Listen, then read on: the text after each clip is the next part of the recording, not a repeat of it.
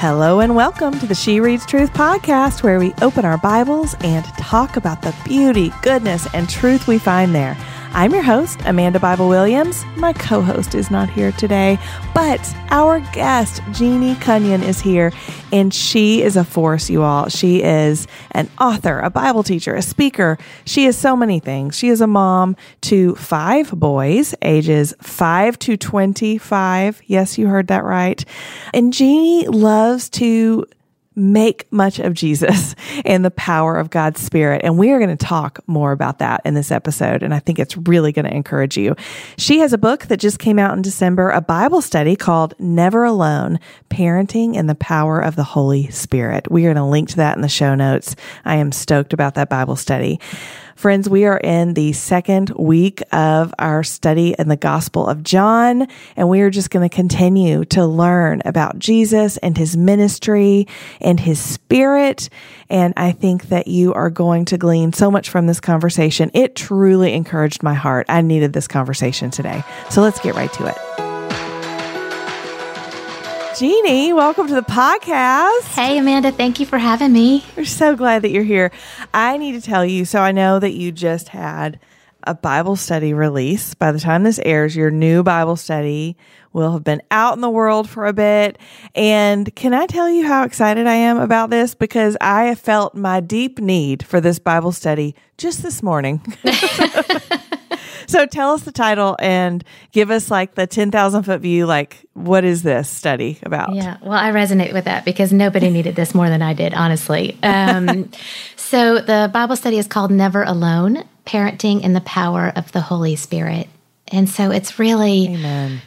Right? Even just the title, I'm like, thank you, Jesus. Come, Holy Spirit. Right? Because if motherhood has taught me anything, it's how much I need God to help me parent the children he's entrusted to me. And with these 5 boys who are such a gift, but I am so underqualified for this. And so I am so grateful that we have the Holy Spirit, the helper, the ultimate helper to help us. So yeah, it's just how can we become more Spirit-empowered moms? It's a look at who he is, what he does, why it matters so much. You know, I was raised as a preacher's kid, have been following Jesus since I was 8 years old, and there was so much I was missing out on in the helper. And so as I have come to discover his essential, vital role in my life as a child of God, as a woman, but also how he helps me in my parenting, how he empowers me to make the gospel beautiful to my kids, but really how that also takes so much pressure off because he is at work in my kids' life. Such a gift. Well, I'm excited about reading some of these next several chapters of the book of John. So if you're just joining us for the first time in a bit, you need to know that we are in the Gospel of John for the new year. We are in week 2 of our first study of the new year. And so we're reading this gospel. Last week we had John Tyson on the show, and man, just got to talk about so much good stuff from those first 4 chapters of John, the book of John, as we were talking with John. And so there were a lot, and we were talking about John the Baptist. There were a lot of Johns happening in last week's episode. But, you know, we got to look at the parallels between John 1 and Genesis 1, and we got to look at the ministry of John the Baptist, and we got to look at what it means that the Son Jesus reveals God the Father. Just so many, they're just really rich, like these passages and these chapters, this gospel book of the Bible, which a gospel with a capital G is one of those first 4 books of the New Testament, Matthew, Mark, Luke, and John. And these are records of the life, ministry, death, resurrection of Jesus. And so the good news, gospel means good news. And Yes. so that's the best news. So that's what we're reading. And so today, this week, we start in chapter 5, and we're going to read kind of through about midpoint of chapter 8. And so it doesn't sound like, 3.5 chapters is not a whole lot. There's a lot. There are not only a lot of verses in these chapters, there's just a lot going on. And so as usual, we will not be able to touch on all the things, but our hope is that in our conversation that you'll just get kind of some glimpses of what's to come this week and that you just won't want to miss it, right? That you're just going to want to read it all and read along with the She Reads Truth community, the He Reads Truth community. Guys, you are always welcome here.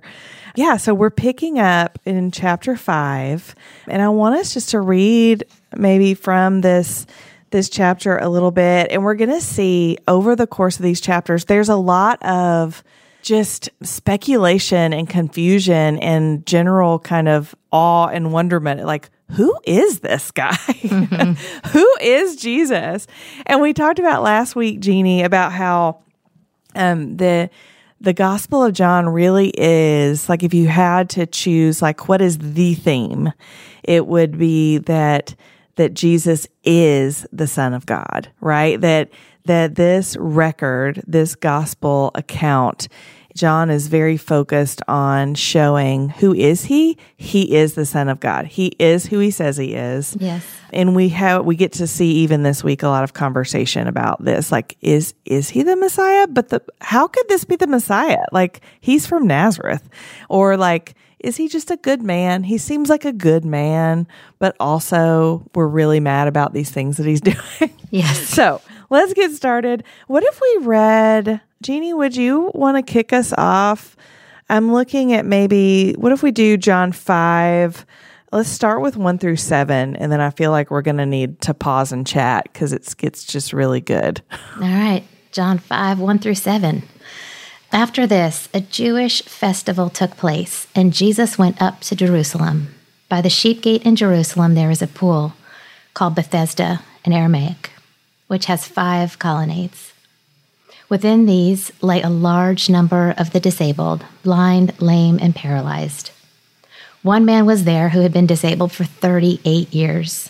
When Jesus saw him lying there and realized that he had already been there a long time, he said to him, "Do you want to get well?" "Sir," the disabled man answered, "I have no one to put me into the pool when the water is stirred up. But while I'm coming, someone goes down ahead of me." Do you know what this reminded me of, this specific moment? But, sir, I have no one to put me in the pool. It reminds me of something we read last week with the woman at the well, where Jesus is saying, like, if you knew who was talking to you, you would ask me for living water. And she's like, but you don't have a bucket. You don't even have a bucket. You don't even have a bucket. That's so this man who has been, 38 years of physical suffering and ailment, it's almost like he's saying, you're kind to ask, but like, I don't have anybody. I've been sitting here for years. Like, I don't have anybody to put me into the pool. And even if I did, like, somebody gets in front of me, like, we've tried this already. Yeah, he's hopeless. He's hopeless. He's hopeless. You don't even have a bucket. You don't even have a bucket. Yeah. It's interesting to me as I read this just again now, the question is what jumped off the page at me when Jesus says, "Do you want to get well?" Yeah. Right. And I hear that as even for me now in situations where I bring things to the Lord and ask things of the Lord and beg things of the Lord. And the question is, do you want to get well? Because sometimes we can be asking for things, but the posture with which we come or the way in which we're living maybe suggests that we know we should get well, but do we really want to get well? Are there just excuses? And I'm not saying that he's making excuses here in this passage, but that question really resonates with me today. Do you want to get well? Yeah. Are you coming for wellness in certain areas of your life? Is that really the desire and the longing of your heart? Mm-hmm. And Jesus says to him when he says, I have no one to put me into the pool when the water is stirred up. So this pool at Bethesda was thought to have healing properties. So that's why in the colonnades there were just disabled people all the time. And there was a festival happening, so there's even, probably more people around than normal. And so in verse 8, Jesus says to him, "Get up." Jesus told him, "Pick up your mat and walk." Instantly the man got well, picked up his mat, and started to walk. It occurs to me that he doesn't answer Jesus' question. Yeah, that's right. But he just says, I mean, it's almost like the subtext is almost, I mean, what does it matter if I want to get well? I can't. Yeah. Like even the magic water is not going to, it's no good for me. But Jesus says, get up, pick up your mat and walk. And instantly that's what he does. And then we had a paragraph break. And then it said, this next paragraph starts, now that day was the Sabbath. This is super important, right? Yep. Because and then it keeps going. Now that day was the Sabbath. And so the Jews said to the man, so they didn't see this happen, but they see the man walking around with his mat, which is a big no-no on the Sabbath. Yes. And he says, the Jews said to this man who had been healed, this is the Sabbath. The law prohibits you from picking up your mat. But he replied, the man who made me well, he told me, pick up your mat and walk. Who is this man who told you pick up your mat and walk? They asked. But the man who was healed did not know who it was because Jesus had slipped away into the crowd that was there. And I love this. It's like, so they're, they're stewing about this now, right? Yeah. And then I love this. After this, Jesus found him in the temple. So Jesus seeks him out and finds him and says, see, you are well. Do not sin anymore so that something worse doesn't happen to you. And the man went and reported to the Jews that it was Jesus who made him well. Therefore, the Jews began persecuting Jesus because he was doing these things on the Sabbath. There's so much in that paragraph. There's so much. I mean, even these things. What are these things? Making people whole? Yeah. He was doing that on the Sabbath. Yes. Yeah, and see you were well, do not sin anymore. I mean, there's so much just in that sentence, right? That the Lord healed him and then commissioned him. And there wasn't the correction or the, if you will not sin anymore, then I will heal you, right? Jesus that's healed good. because he heals. That's what he does. That's right. And then he commissions him, do not sin anymore, go. And, and know your freedom, know your healing. And I love that about our Jesus. That be spiritually well, not just physically well. That's right. Like, that's right. Physically well, like that's great. But the good stuff is the other, right? Yeah. And then he goes in tattletales. Yes, he does. It was Jesus. He's like, it was him that made me well. It's like, wait a second. Did you just throw him under the bus after he healed you? That's not nice. He did. Yeah. We won't read this whole chapter, but I kind of want to. But look at verse 17. So Jesus responded to them. So they're mad at him, right? Like, you're doing these things on the Sabbath. They're persecuting him because he's breaking the law, the Jewish law. Right. There were a lot of laws, Sabbath laws. I have a note here. It's from the Faith Life Study Bible. We do a lot of work on Logos, the software. Our team uses Logos a lot. And so anyway, this particular note is from the Faith Life Study Bible. It says, rabbinic legal tradition defined work according to 39 types of behavior that were forbidden on the Sabbath. Carrying anything out of the house was one of the forbidden activities. So the problem here is not the Sabbath law. The problem here is the missing the point, right? Is putting the Sabbath law ahead of the well-being of this man. And so Jesus, in verse 17, responds to them, my Father is still working, and I am working also. This is why the Jews began trying all the more to kill him. Not only was he breaking the Sabbath, but he was even calling God his own Father, making himself equal to God. Mic drop. Yeah. Right. Yeah. Right. Yeah. Well, because God does not stop his deeds of compassion on the Sabbath. And so in that way, Jesus is modeling the Father. He's modeling the work of the Father. And they're angry. They're angry at his, because he's really starting to go into the work of the Father and the will of the Father. And that's right. Making himself equal with the Father. That jumped out to me too in this reading. I just love how Scripture, no matter how many times you read it, there is always something new, right? And even in verse 18, Jesus is making himself equal to God. Right.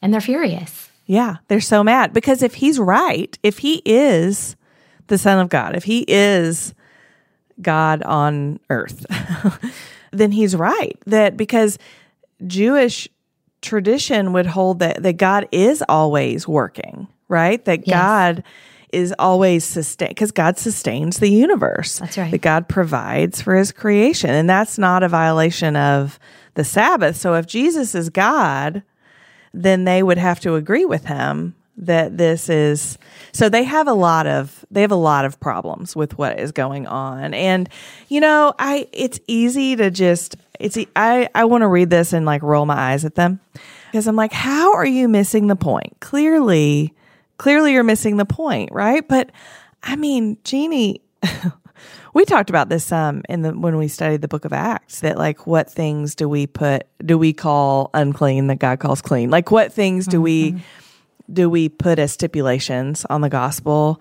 And I think that's a conversation we can have here too. It's like, what things do we hold, even good things, like what do we hold as with equal weight as the gospel? And we get so bogged down by trying to, like what we're reading in Scripture right now, to elevate the law, to make the law the life-giving thing. And while the law is life, it is the grace of God that compels us to live the law of God.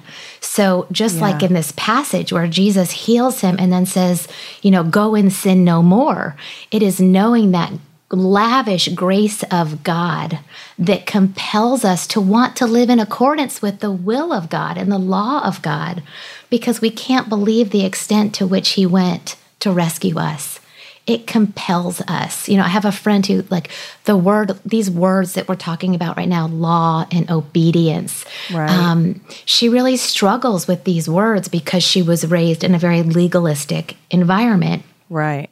And yet, one of the beautiful things that have come out of our conversations is recognizing that, yes, that word obedience will feel burdensome until Jesus is beautiful. When Jesus is beautiful to you, when you know the extent to which Jesus went to rescue you and redeem you and reconcile you, obedience no longer feels burdensome. Right. The law no longer feels heavy. It feels life-giving because it is leading you in the will of God. It is leading you on the path of life. And so, Jesus, he's revealing himself in these passages as equal to God, is the Son of God. And he is not at all what they're expecting, right? They're like, wait, this is not who we thought you would be. And you're not saying the things we want you to say. Right. And it's making us angry, right? If you go over to John 6, where, and I think it's in I'm going blind, but I think it's verse 60. It says, therefore, when many of his disciples heard this, they said, this teaching is hard. Who can accept it? Right. Right? I mean, literally say, this teaching is hard. This is hard. This is hard. Oh, I say that. We say that now. We're not very unlike them, right? This is hard to get. This is hard to accept. Yeah. This is hard to understand. They're struggling. They're doubting. They say, who can accept it? Right. It sounds a lot like us. Is that the moment where, that is. I mean, I skipped far ahead. I'm sorry. That's okay. That's okay. Because that's the moment after that where it says that from that moment, many of his disciples turned back and no longer accompanied him. And so Jesus said to the 12, you don't want to go away too, do you? And this is when Simon Peter answers. I love this. I love Peter. I love that he says, Lord, to whom would we go? Like where are we going to go? You have the words of eternal life. We have come to believe and know that you are the Holy One of God. Oh, yeah. Well, so one of the ways that John in his gospel shows Jesus to be the Son of God is by signs, right? Miracles, like some of these big events that we know. So last week we had the miracle at the wedding at Cana where Jesus turned water into wine, and we had some healing. And so in Tuesday's reading, we get the feeding of the 5,000, which you'll want to read. You're going to want to read all of this week, as usual. And then the fifth sign, the walking on water. Yes, we get the walking on water. So don't miss that. Yeah. But what I'm interested in talking about specifically is how, we know, the story of the feeding of the 5,000, where they're all the, crowds at this point are just following Jesus. Everyone is interested. Everyone wants to hear. So they're just following him because he's healing, he's teaching. And so this story is about, it's another Jewish festival is upon us. This time it's Passover. And Jesus is looking at this huge crowd, which is even larger than it would be because of the festival, the way that God is using the timing of these festivals. And Jesus is looking at these people going, they're going to be hungry. How are we going to feed them? They're following us, and how are we going to feed them? And it's a rhetorical question, right? It even says, it's like, this is a test. He wanted to see what they would say. Yep. And they're like, well, I don't know. We don't have enough money to feed. It would take a ton of bread to feed them. I'm paraphrasing. And so what happens is they have the boy with the fish and loaves, 5 loaves, 2 fish. And Jesus takes these and blesses them and distributes them. And not only do they have enough to feed the 5,000 men and women and children who are with them, but they have leftovers. They have baskets left over. And so the abundance. That's right. So the abundance. But what I want to talk about is this symbol of bread. So you get this miracle, this sign, and then we get in the very same chapter, but it's a long chapter. Chapter 6 is a long chapter. But later in the chapter, we get one of Jesus's I am statements. And so another characteristic of the book of John, of the Gospel of John, is that John gives us these 7 I am statements from Jesus. And if you have a She Reads Truth study book for this study, there's an extra. It's on, let's see, I wrote 63. Down. There it is. It's on page 63, where we go through all the I am statements. And if you really want to dig into the I am statements, we have a study on that you can kind of do a la carte if you want. You'll find that in the shop. We'll link to it. But we get the I am statement where Jesus says, I am the bread of life. Yes. And so what's so interesting is that, not long ago, like a couple days earlier, he's feeding the 5,000. And then, or maybe it's even the next day, I get lost I think it's only a day or two later. And then we have this moment, Jeannie, where in John 6, where Jesus kind of calls out the people following him. This is what he says in verse 26. Truly, I tell you, you are looking for me not because you saw the signs, but because you ate the loaves and were filled. Don't work for the food that perishes, but for the food that lasts for eternal life, which the Son of Man will give you, because God the Father has set his seal of approval on him. So he's essentially calling them out and saying, you're not really seeking after me, the Messiah in your midst. You're seeking after what I can give you, what I can do for you. Yes. And I mean, goodness, I feel like that is an application rabbit hole that we can for sure go down for a long time. Yeah, so that hits me. Right? And not only on an individual level of why am I actually seeking Jesus? But even just as the church, what does the world see us going after? What are our motivations? And is it because we were seeking after the beautiful one? Is it the gift or the giver, right? That old expression. Yeah. But it still hits me every time I hear it. Yeah, it's very applicable to my life now. And going back to just the abundance of it too, we come seeking, I think, they had expectation and anticipation of the actual just physical need being met. And it also hits me that sometimes I expect too little. Right? Yeah. That he is so much bigger and his generosity is so much grander. And I can forget that sometimes, that he is a God of abundance. And I don't mean that in material blessing and all of that nonsense, but just abundance and his presence, the presence of God, the hope and the joy and the love, the abundance that is him. And we miss that because maybe we don't know how generous he is, or maybe because, like this passage, we come seeking more of what he can do for us rather than the other kind of abundance. Yes, him. Right. The other kind, and it's so related in my brain to you don't even have a bucket. But sir, like, no one can put me in the water. Like, we're so focused on what we see as means of provision and of abundance and of the logistics of it all. Yes. It's really hard for us, it's really hard for me to truly see God's presence as my ultimate good. You know, there's a psalm that says that your presence is my good, or his presence is my good. And I believe that, but I don't know that I believe that is my best, that God's presence is my best. Like, that is my highest good that I can be given is God's presence. And so that, for me, just as a moment of confession, is something that I have to, I mean, even when the conversation about parenting, it's like, well, I think, and don't hear me say that it's not okay to go to the Lord in our desperation. That's exactly where we should go. Yes. But that even, the strength that he provides is not the end that we're after. The end is just him. Like, the ultimate end is to dwell in the house of the Lord forever, to be present with the Lord. Better is one day in your courts than 1,000 elsewhere.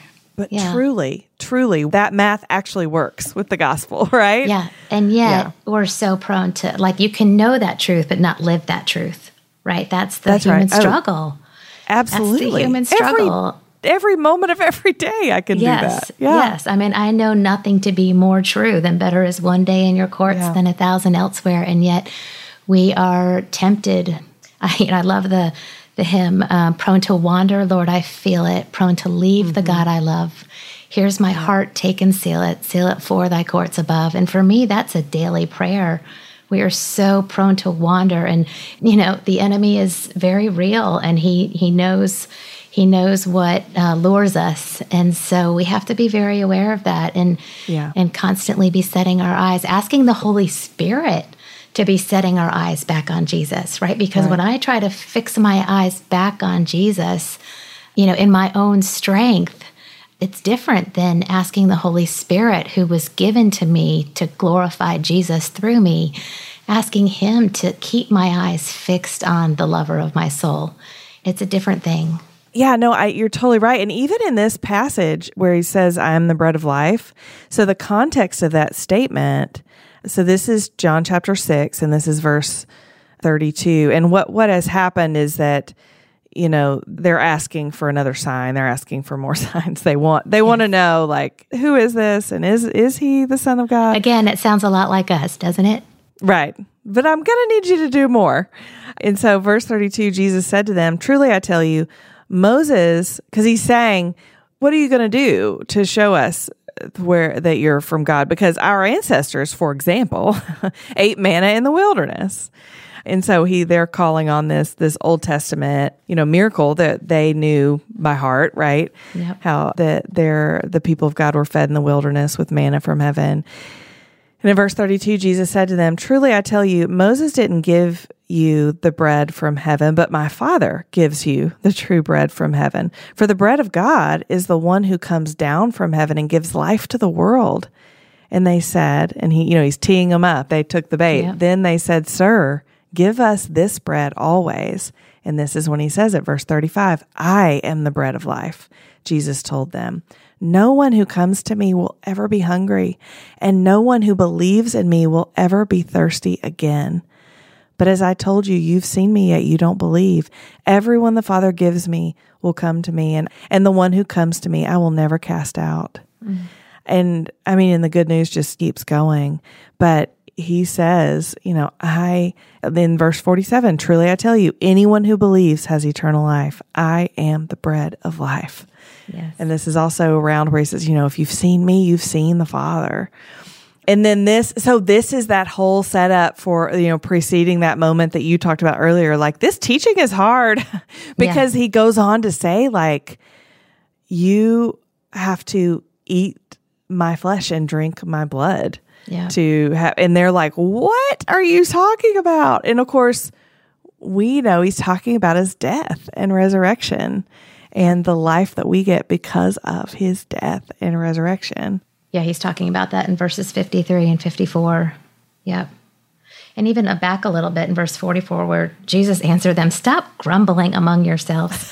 No one can come to me unless the Father who sent me draws him, and I will raise him up on that last day." Yeah. Yeah, there's so much to unpack here, but Jesus over and over again affirming that he was sent to do the work of the Father and the will of the Father, and that through his life and through his death and through his resurrection, they can be saved. And this is in some ways unbearable. I mean, he literally says, "Stop grumbling among yourselves." It's like it's too much for them. Yeah. In their defense, in the defense of all the people who were scratching their heads and like, who are you? In chapter 7, we'll read how his own brothers didn't believe that he was the Messiah. And, the title of this reading day, you'll see as you get to it this week, is An Unlikely Savior. Because none of it made sense. Like on one hand was very specifically fulfilling the scripture and the prophecies as it had been laid out, in the prophets of the Old Testament. And at the same time, wasn't anything what they thought it would be. He wasn't anything what they'd imagined. But I love that you mentioned that, because it is the fulfillment. I mean, it's right there. He is the exact fulfillment of the prophecy. And so it's everything you would expect, and yet at the same time, nothing that they expected. That's right. Yeah. And there's this constant deferral. Like Jesus is constantly, even Jesus is constantly saying, my teaching isn't mine. It's from the one who sent me. I'm here to do my Father's work. Like I do nothing on my own, but I'm here for his glory. Yes. That's right. And just this for the glory of the Father.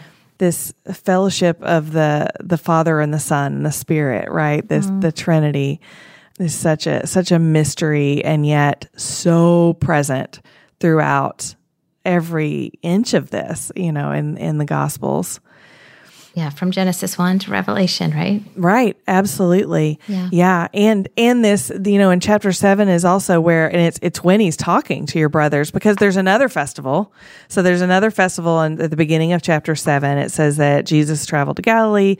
He didn't want to travel in Judea because the Jews were trying to kill him. The Jewish festival of shelters was near. And so his brothers were like, go so that everyone can see this. It says in verse 4, if you do these things, show yourself to the world. Like if you're going to do signs, do them in public so that everyone can know who you are. And it says in parentheses in verse 5, I love this.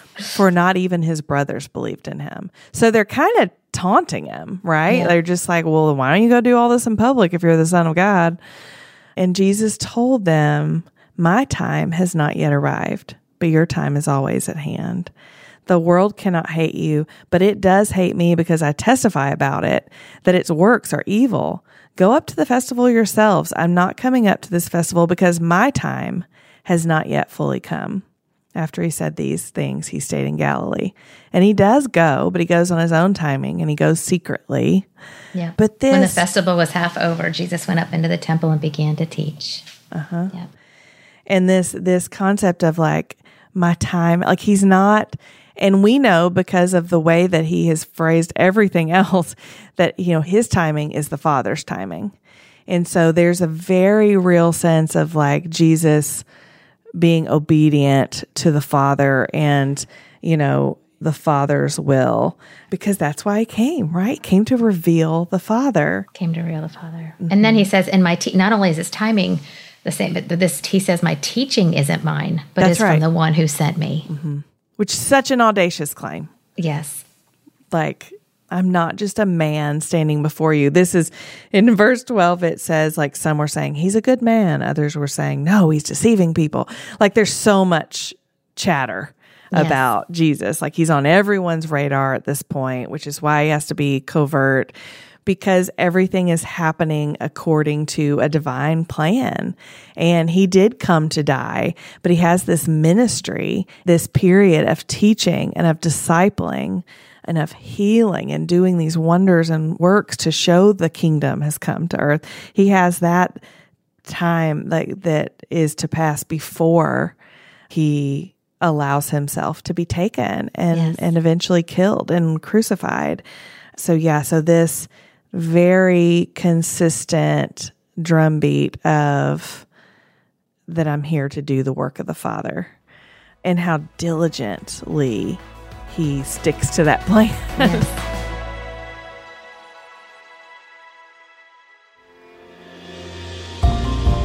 Listen, friends, I know sometimes it feels like everyone else has it all figured out, especially here at the new year with everyone's plans and resolutions. And it seems like everybody's got their lives together. And here we are struggling just to keep up with the day-to-day. But I think you know the truth. Nobody has it all together. I don't. Rachel doesn't. We all mess up. We all fall short of the goals we set for ourselves. But I want you to hear this from me. If you have set a goal this year to read God's Word consistently, I hope you know that your worth is not tied into how many hours you spend reading every day. We're 10 days into the new year, and it's possible that some of you are already feeling discouraged because it just hasn't looked the way you wanted it to look. But remember, the goal is not perfection. The goal is to keep going, to keep showing up. The goal is to keep opening our Bibles and to meet with God and learn about Him and His Word. If this is something that you want for yourself in this new year, but you don't know where to start, we'd love to help. The She Reads Truth subscription box gives you everything you need to make reading daily a reality. As a subscriber, you get our next study book delivered straight to your door every month, so you never have to plan what to read next or even remember to order your book. Go to shereadstruth.com/subscribe to sign up today. We can't wait to be women in the Word of God every day with you. You've done, Jeannie, so much work in, studying the Holy Spirit. And in chapter 7, there is this beautiful promise. Eventually in this study, we're going to get to like chapter 14 is kind of the money chapter when it comes to like the promise of the Holy Spirit, right? But we get a promise of the Spirit here in chapter 7. Will you read it for us and then help us unpack that a little bit? I'm looking specifically at verses 37 through 39. Yeah, I'd love to. On the last day and most important day of the festival, Jesus stood up and cried out, "If anyone is thirsty, let him come to me and drink. The one who believes in me, as the scripture has said, will have streams of living water flow deep within him." He said this about the Spirit. Those who believed in Jesus were going to receive the Spirit, for the Spirit had not yet been given, because Jesus had not yet been glorified. So beautiful. And loaded, right? And loaded. So this is the promise of the Spirit. And just when it says Jesus stood up and cried out, like I see him just believe, just longing for them to know the love of the Father. If anyone is thirsty, let him come to me and drink. There's this desperation to know, to have their spiritual hunger and thirst fed and quenched. Jesus knows he can do that for him. He longs to do that for him, right. For them. And the order of what he says is such a gospel good news presentation. If anyone is thirsty, so first you've got to be thirsty. Well, that's our condition, right? Yes. We're all thirsty. Yes. Spiritually, physically, like we're all thirsty. Let him come to me. So be thirsty, then come to me, and then drink. Mm-hmm. And just like you pointed out when the man who was healed by the pool at Bethesda, it wasn't, go and sin no more and then you'll be healed. It was, you have an ailment, come to me, let me heal you, and then live out of that. Yes. Yeah. Live out of that freedom and healing. And then how? How do we live out of that? He's about to tell us. Yes, by the power of the Holy Spirit. That's right. Those who believed in Jesus were going to receive the Spirit. This is really important. The Spirit could not be poured out on all flesh in new covenant fullness until Jesus was exalted by the Father. So the Spirit had not yet been given because Jesus had not yet been glorified. And that doesn't mean that the Spirit wasn't present. He was present. That's a great distinction. Later, Jesus says, you already know him, for he is with you. Right. But the Spirit was present at Genesis 1:1. Amen. Right? From Genesis, hovering over the waters. That's right. But there's not this like you don't have the Spirit yet, but you will soon. I mean, the Spirit was present in and with Jesus, but now he was going to live inside them. This was going to be their post-Pentecost promise. And again, we can't jump to that yet. But for the Spirit had not yet been given, he was not yet living inside them because Jesus had not yet been glorified. But soon Jesus would be exalted by the Father. And in that, the Spirit would be poured out into the disciples, the 120 that were there in the upper room at Pentecost, waiting for the fulfillment of that promise from the Father, that he would come and indwell them. The Spirit of Christ would now no longer be physically present with them, but he would take up residence inside of them. Yes. To give them the words and the power to spread the gospel throughout all the world. Yes, that Spirit in us, as followers of Jesus, that Spirit in us is the source. Like he's saying, if anyone is thirsty, let him come to me and drink. The one who believes in me, so those of us who believe in Jesus, as the scripture has said, will have streams of living water flow from deep within him. He said this about the Spirit. The Spirit is that living water, that fountain of life within us that nourishes us, that empowers us, that comforts us. That's our counselor. Like the Spirit is the source of this life. You know, we have so many moments in the New Testament where we talk about living in the Spirit and the new man, like having like this new life and walking life in the step, Spirit. right? That's right. And walking in step with the Spirit, like all of it, the fruit of the Spirit, Yeah. like it's everywhere. Like the concept and the truth of this third person of the Trinity is everywhere And in yet, Scripture, but it's specifically in the New Testament. And yet, yes, go ahead. Yeah, and yet, I mean, this is he's introducing this promise, That's right? right. This new life, and yet, I think that this is still such a significant part of the salvation narrative that is getting left out. So I'll unpack that really quickly, right? Yeah, Meaning, please do. you know, we talk a lot about, and we should, it's the most beautiful news of all, that when you put your trust in Jesus, it is by grace you have been saved through faith. When you put your trust in Jesus, you receive eternal life, right? You are a new creation in Christ. But something else really beautiful happens in that moment. And Jesus is alluding to it here. And we're not talking about, I think we're talking about it more, and that fires me up. But this other really beautiful thing that happens in that moment when you put your trust in Jesus, God puts his Spirit in you. At that very moment, you become home to the Holy Spirit. The personal presence of God takes up residence inside of you so that you will have everything you need. 2 Peter says, maybe it's 1 Peter. Everything you need. It's actually, it's 2 Peter 1:3. You will have everything you need by his divine power to live a godly life. And so because there are so many of us that don't know this precious, priceless gift that we've been given in the person of the Holy Spirit, what happens is we try to go live the Christian life without the power of Christ. We try to live that. And we can't do it. I mean, even Jesus said, incapable. We're incapable. And when we do, it leads to a dry faith, a dull faith. It leads to feeling distant from God. It leads to believing God is disappointed in you, which is not true. When you are so much confusion about how this is supposed to go. Yes. And so we're trying to live the Christian life without the power of Christ when, Jesus from this moment on, I love that later he says to his disciples, wait for the Holy Spirit. Do not go and try and spread the gospel until my Spirit has been poured out on you. They needed the Spirit then, and we need the Spirit now. Yeah.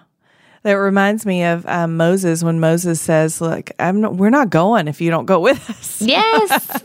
We read about Nicodemus in John 3. This is what this reminds me of, where Nicodemus is trying to understand this concept of being born again, right? This is where we get our phrase that we that we talk about in the church of being born again. And Jesus says, this is John 3:3 that we read last week. Truly, I tell you, unless someone is born again, he cannot see the kingdom of God. And Nicodemus says, how can anyone be born when he is old? Can he enter his mother's womb a second time and be born?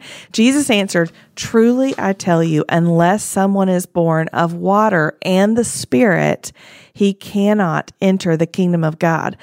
Whatever is born of flesh is flesh. Whatever is born of spirit is spirit. Well, I'm going to keep going. Don't be amazed that I told you that you must be born again. The wind blows where it pleases and you hear its sound, but you don't know where it comes from or where it is going. So it is with everyone born of the Spirit. Yes. So that is, whether we know it or not, that is what happens when we put our faith, like you said, when we put our faith in Jesus. There is an indwelling of his Spirit, and we are born again of the Spirit. Yes. And this is our new life. Yeah. I'm skipping around a little bit, but you go back to John 6, where we were talking about many disciples desert Jesus. Yeah. And Jesus specifically says this, and I think this is really crucial. The Spirit is the one, I think this is verse 63. Jesus said, the Spirit is the one who gives life. The flesh doesn't help at all. Not at all. At all. Like he doesn't say the flesh helps a little. The flesh doesn't help at all. The words I have spoken to you are spirit and life, but there are some among you who don't believe. So the Holy Spirit, he actually reveals truth and then enables a response to the truth being Jesus Christ. Right? So he sparks our faith. He sustains our faith. I'm even thinking about Ephesians 1:18 through 20, where Paul prays, I pray that the eyes of your heart may be enlightened in order that you may know the hope to which he has called you. And he goes on to say his incomparably great power for us who believe. It is the Holy Spirit who gives life. The Good News translation says, what gives life is God's Spirit. Human power is of no use at all. So the Holy Spirit is revealing truth right now that we know that. Because listen, we can't save ourselves. No, we can't. We try real hard. We try real hard, and we can't fix ourselves either, right? So it's the Holy Spirit's work to open the eyes of our heart. It's salvation and it's sanctification. And so this goes back to what we were just saying, right? Yeah. That the Holy Spirit is so involved. In fact, we can't be born again without the Spirit's involvement. That's right. So, but he also is the one who sanctifies us. He is the one who gives us the power. He is the one who produces the fruit. So the more we yield to the Spirit's presence, the more we stay in step with the Holy Spirit, the more the fruit of the Spirit, the character of God will be manifested in our lives. But we're trying so hard. I should personalize that. I try so hard to do this in my own strength. Yeah, I do too. I did it this morning. I did it just now. Repented of it right before we got on this call. I do it all the time. Yeah. In my parenting, in my marriage, and in just life in general. And we can only get ourselves so far, right? The self can do behavior modification, but the Spirit was given to do heart transformation. And so we've been given such a gift in what the Holy Spirit wants to do. And so, back to where you were with, this was said about the Spirit. Those who believed in Jesus were going to receive the Spirit, for the Spirit had not yet been given, but Jesus had not yet been glorified. And so Jesus is glorified. And now we have this incredible gift of the Spirit who wants to glorify Jesus in and through your life. He wants to make your life a love song for Jesus. And we don't have to do that in our own strength. We have to yield to the Spirit's presence. And this is the beauty that will burst forth. Amen. Amen. I mean, it just continues. I mean, the hits keep coming. And John, you all are going to read Friday about the light, Jesus saying, I am the light of the world. We've just spent all of Advent studying this concept of light in Scripture and how Jesus is the embodiment of light in a dark world. And this is in John chapter 8 is when he says, I am the light of the world. Anyone who follows me will never walk in the darkness, but will have the light of life. And that is an indwelling light that we then get to be light. We talked also in Advent about what it means to live as people of the light. And so you just are going to have so much good stuff for you all to read this week. Just encourage you to keep going. It's just so stunning to see. Yeah, go ahead. So, but I'm looking, and then, so he just makes another I am statement. Like you're saying, That's I am right. the light of the world. Anyone who follows me will never walk in darkness, but will have the light of life. And then you hop over to verse 23 and they go, who are you? I think I just told you. Let me say it again. And he says exactly what I've been telling you from the very beginning. Yes. I have many things to say and to judge about you, but the one who sent me is true. And what I have heard from him, these things I tell the world. And what I have heard from him, these things I tell the world. You know what? That's what I want. I want the things that I hear from God through his word, in Jesus, by his spirit. Like, I want those to be the things I tell the world. Yes. And, I wish that were my default. All of the things, all the true things that you've just told us, Jeannie, about living in the power of the Spirit. And, that's the Christian life. It's not our default. Even when we have faith in Jesus, we are still in these bodies. Yes. And it is walking. I'm thankful for that image of like keeping in step with the Spirit, because it really is like a step by step. Yep. You remember the song we used to sing Yes. as youngins? Do kids still sing that? So I it's a hope Rich so. Mullins. It's a Rich Mullins song. Step by take step. me back. You'll You're lead taking me back. So that's right. We'll have to put the lyrics in. But, oh God, you are my God, and I will ever praise you. I will ever praise you. Yes. I will seek you in the morning. Yes, I will learn to walk in your in your ways, and ways. step by step you'll lead me, and I will Yes. follow you all of my days. And it's an active following. Yeah, that verse is the same one that the Holy Spirit just brought to mind for me. That Galatians 5, as you talk about the battle, because stay in step with the Spirit. Let the Holy Spirit guide your life. And I love this, so that you won't be doing what the sinful nature craves. Yeah. Right? Because we have other stuff to do. Yeah, he We goes don't on have to say time for that. these two forces are always battling each other. This is the reality. So you're talking about the reality of life on this side of heaven. So let That's right. the Holy Spirit guide your life so that you won't be doing what does the sinful nature crave? Well, one of the things the sinful nature craves is to do it in our own strength, right? Yeah. So these two forces are always battling each other. But if we will yield, if we will obey, if we will follow, we will stay in step, and we will daily, we need that filling daily, right? Be filled. That's a daily invitation, daily command. Be filled with the power of God, with the power of Christ, so that your life might be that light, that the light inside of you would shine brightly, and others would ask, tell me about your Jesus, right? Because isn't that the whole point? Just like the disciples in the book of Acts, right? Anything they did, any miracle, anytime they spoke, it was, and the people would say, well, how do we get what you have? Or tell us more. Their goal was always, their response was always, and I'm paraphrasing, let me tell you about my Jesus. It's always and only about him. Mm-hmm. Yeah. This Jesus. This Jesus. As we read in Acts, like this Jesus. I loved that conversation. That was real good. I'm so grateful. And I'm so grateful for these reminders that, that being in step, that's where the abundance is. That's not the means to the abundance. That actually is the abundance, like being in step with the Spirit and this life with Jesus. You all, I'm so excited for you to read these passages.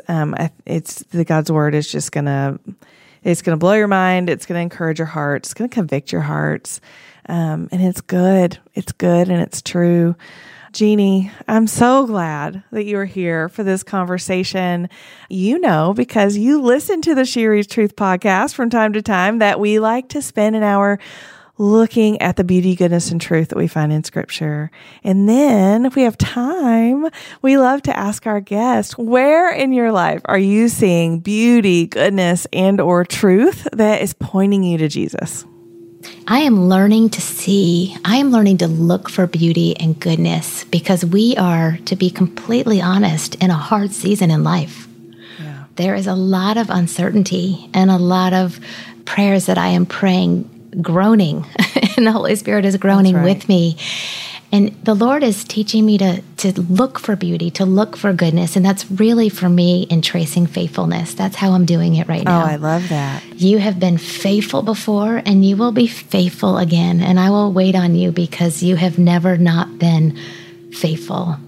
And so it's really tracing faithfulness for me right now has been a daily practice that is feeding me and helping me find His beauty and goodness. I love that. How do you do that? Do you just kind of sit quietly and think about that, like ponder or meditate on that? Do you like write it out? I have to write it out because my brain is like ding, ding, ding, oh, ding. I mean, 100%. Yeah. My favorite place to find faithfulness is in Scripture. Yes. I know that's what I'm supposed to say, but it's also true. It's a really fun game to play because it's so, it's everywhere. Just tracing His faithfulness over the generations, but also really taking time to reflect on where He has been faithful in the past in my boys' lives, right? When I'm struggling with things in parenting, I have teenagers, it's getting real up in here. Yeah. And just tracing His faithfulness and noticing where there is faithfulness. I'm really, really being intentional about, Lord, that decision He just made, that thing He just said, the way that He just opened up His hands in prayer in the service, like those are your daily reminders to me that you are at work. Even when I don't see proof, your Holy Spirit is at work in my kids' lives. And so intentionally looking for evidence of His work that I can so easily kind of just skip over or trace over. We have to be intentional sometimes. So yeah. We do. Oh, that's so good. I needed to hear that. Thank you for sharing it. Friends, we're going to keep reading. Thank you for having me. Always. This was such a delight. It feels like it's so overdue. So I'm so glad that you could be with us today. To me. Thank you. Friends, we're going to keep reading in this Gospel of John. We're in week 2. We have 3 more weeks to go. Next week, our lovely friend Ann Voskamp will be with us. You will not want to miss it. Ann is a joy. And until next week, Jeannie, what do we tell our friends? Keep opening your Bibles.